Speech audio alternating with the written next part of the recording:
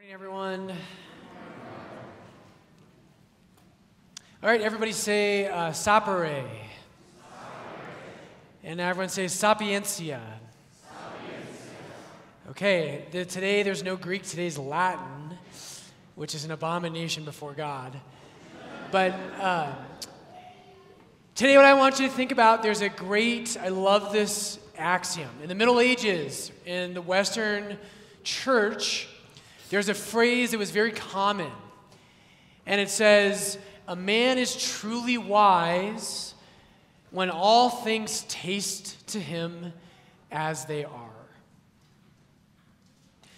A man is truly wise when all things taste to him as they are. In Latin, the word to taste is sapere. And the word for wisdom, you want to be wise, the word for wisdom in Latin is sapientia. And so in the Middle Ages, people loved this phrase and this axiom because what it did, right, it has a word play in there. The taste, sapere, is related to wisdom.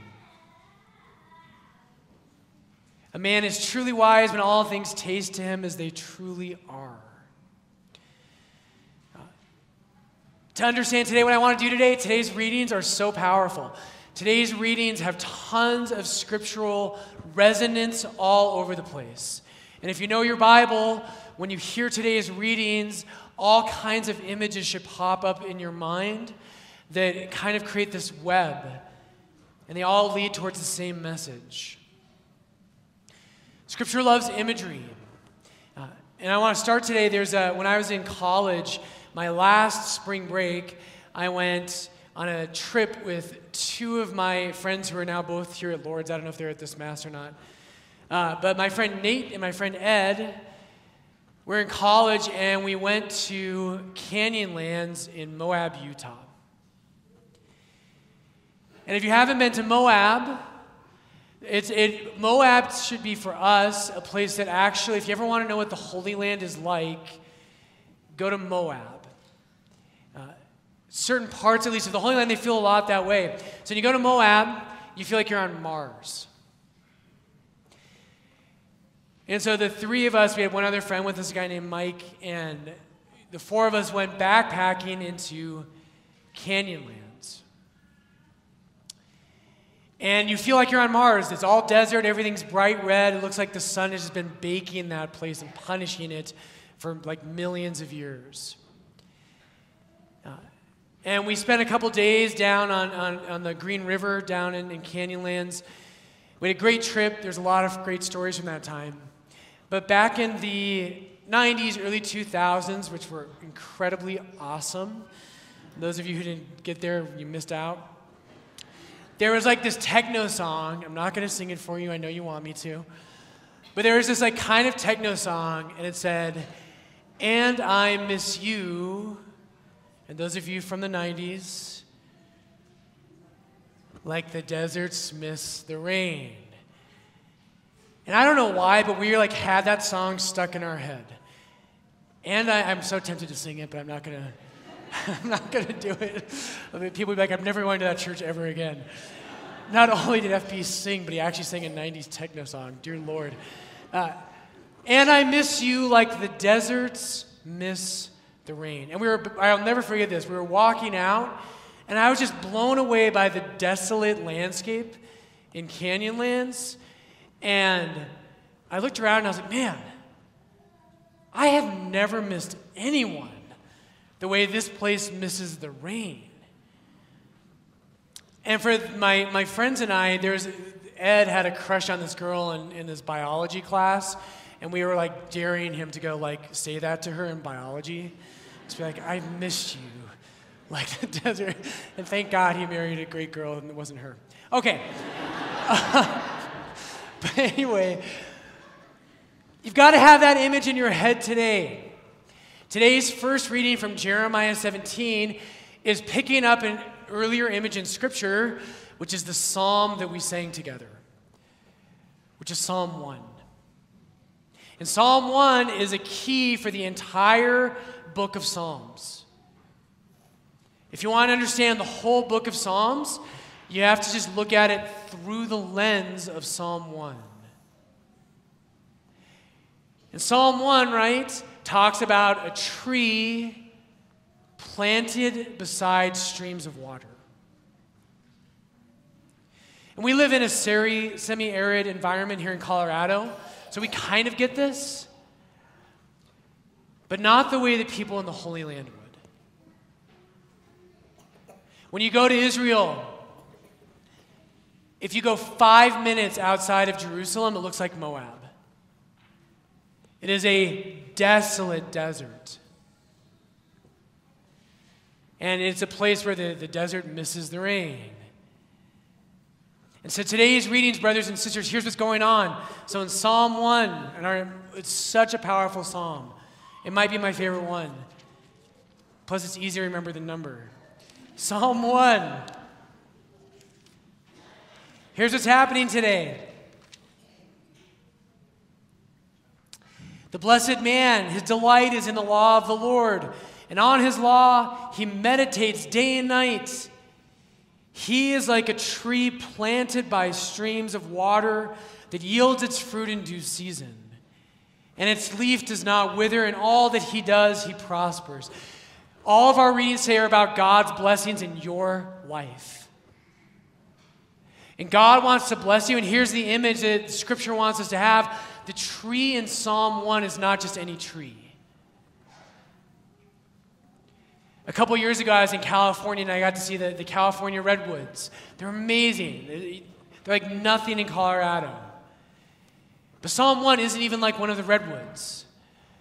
Psalm 1 is about the tree of life. That's the tree that Psalm 1 is talking about. In the Garden of Eden, in God's paradise, at the middle of the garden is the tree of life.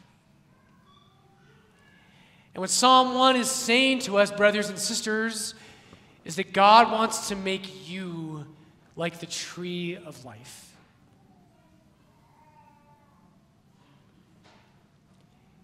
That you would be so blessed that you would have a life that is so substantial. Right? And in Jeremiah 17 today, which picks up all that imagery, Jeremiah 17, talking about the tree of life, says this: Blessed is the man who trusts in the Lord, whose trust is in the Lord. He is like a tree planted by water that sends out its roots by the stream. And I love this. It does not fear when heat comes, for its leaves remain green. And it is not anxious in the year of drought, for it does not cease to bear fruit. God wants us, his will for our lives is a will that is filled with blessing. God wants to plant us by that stream of living water in the Garden of Eden. And when there's hard times, right, in your life, there's bound to come years of drought. There's bound to come heat. There are bound to be trying times. But if you learn to love the things of God, you will have no fear of the heat or of drought.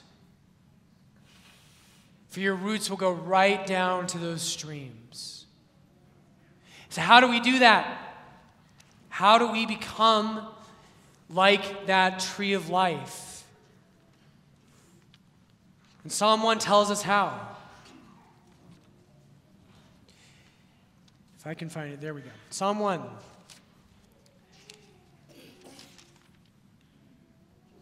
Blessed the man who walks not in the counsel of the wicked, nor stands in the way of sinners, nor sits in the seat of scoffers.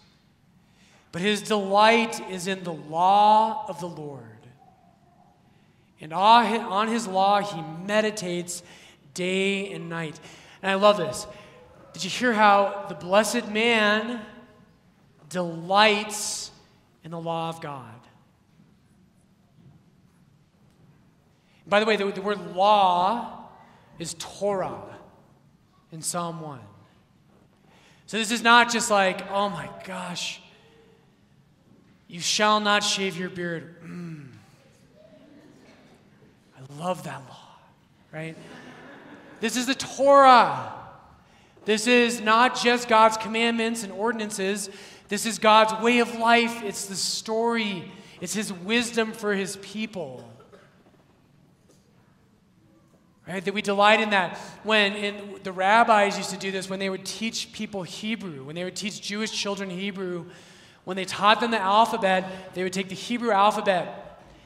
And what they would do for young children is they would dip these wooden cutouts of the Hebrew alphabet, and if a child could name the letter, the rabbi would dip it in honey and let the child lick the honey off the letter.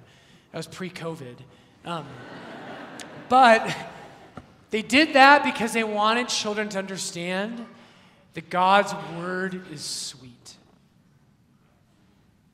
Right? That God's word is sweet. And here's what I want to get to today. St. Augustine says this. He says, everyone believes something, everyone hopes for something, and everyone loves someone. All of us, we believe something, we hope for something, and we love someone. But Augustine says what makes us different as Christians is the object of our faith, our hope, and our love. And so Augustine says, tell me who it is you believe in or what you believe in. Tell me what it is you hope for and who it is you love, and I will show you how Christian your heart truly is.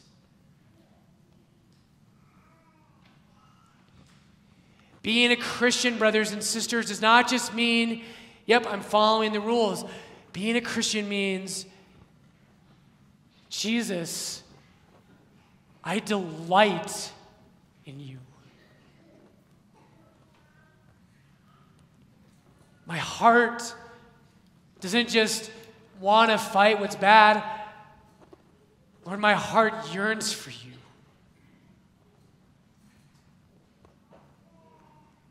Jesus, I have learned to taste. I've acquired the taste for those things that are truly good and truly beautiful. This is what it means to be a Christian. Now, today's homily, I was talking to our servers, and Carl asked me, who's the sponsor today? So the sponsor today is Dr. Tim Gray, who's a friend of mine, and he's a total chump. But he wrote a great little book on prayer, and he talks about Psalm 1 and about Jeremiah 17 in these readings today.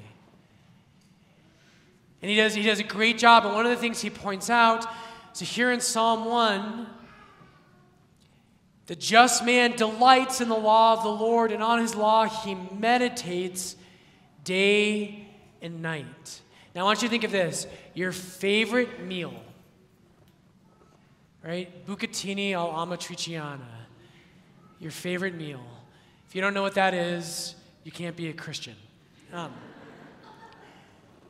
your favorite meal, if you have a great meal, right, I know I love cooking, and if I've made a good meal, one of the best things ever is when people make weird noises, right? And they're eating, they're like,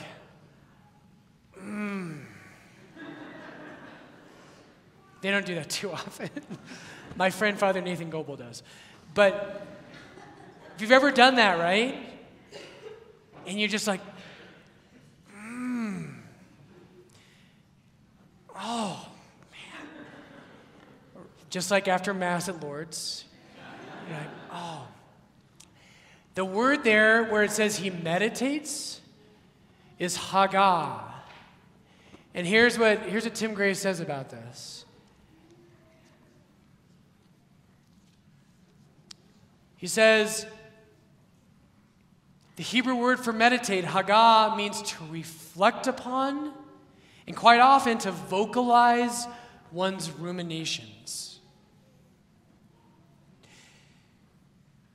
Isaiah uses it to describe the sound a lion makes when eating her prey.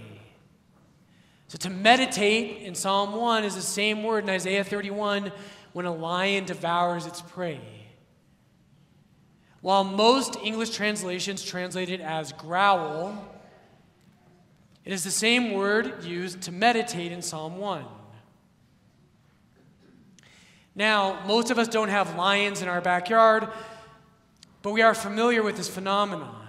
Haggah is the pleasurable purr of your cat as you stroke her back, or the sounds of joy your dog makes as he works over a bone. Here's my simple challenge to you today, and here's not my challenge. Here's the challenge of the Word of God for us today. Where does your heart find delight?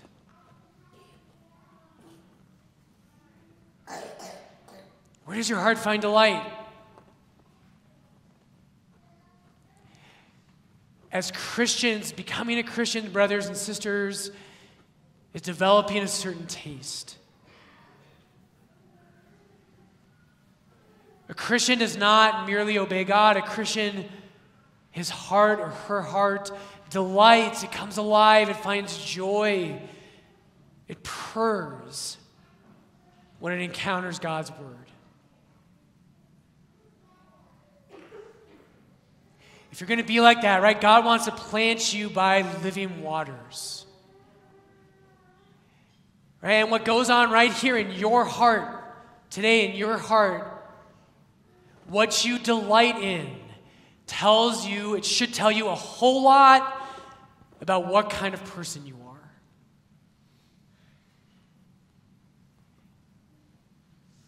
You and I, right, we have to learn, just like everybody else who's going to be a Christian, we have to learn that the world wants us to delight in certain things. The world wants us to delight in sensible pleasure. The world wants us to delight in egoism. The world wants us to delight in things that are contrary to the way that God teaches us to delight in what's good. And so again, Psalm 1, I love this. It's so instructive. Psalm 1 today. When you're walking through your life, this is the way temptation works for all of us. Blessed is the man who walks not in the counsel of the wicked, nor stands in the way of sinners, nor sits in the seat of scoffers. Now notice those three verbs. Walks, stands, and sits. Here's the way temptation works in your life. Right? Just like in all the cartoons, the way temptation works is you're walking, and maybe you're walking towards God, and there's this little whisper as you're walking.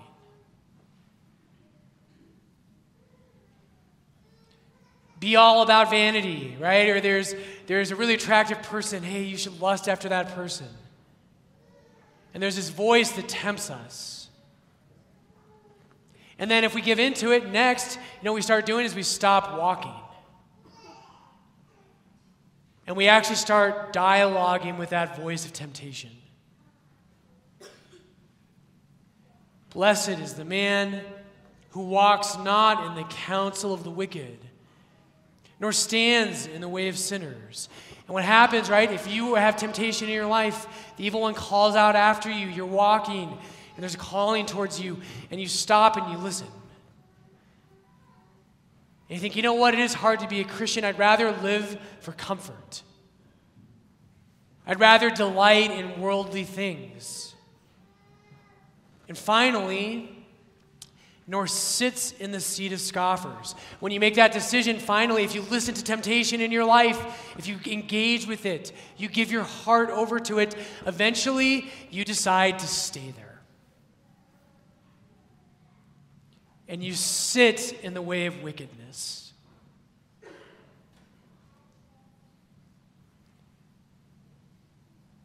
In the world, right, and Jesus in the gospel today, with the Beatitudes, the world tells us, right, delight in riches. Make yourself full, right? The Beatitudes today say, blessed are the poor, for theirs is the kingdom of God. Blessed are those who hunger, for they shall be satisfied. They will be full. The world says, be full now. Fill yourself with what's out there. The gospel tells us, be hungry. Long for the things of God. Don't fill yourself with the things of this world. Blessed is the man who walks not in the counsel of the wicked, nor stands in the way of sinners, nor sits in the seat of scoffers. But his delight is in the law of the Lord. Brothers and sisters, you've got to delight in God's word. And you can't do that if you don't have space for it in your life. On his law, he meditates, right? Hagah, right? He purrs day and night. Where's your heart at? Show me where your heart delights in, and I'll tell you how much of a Christian you really are. God's law is not something that is meant to just be hard on us. It is not something that's meant to make our life more difficult than people out there. God's law is meant to fill us with joy and contentment and happiness. But to do it, you have to say no to the things out there. You have to delight in God's word.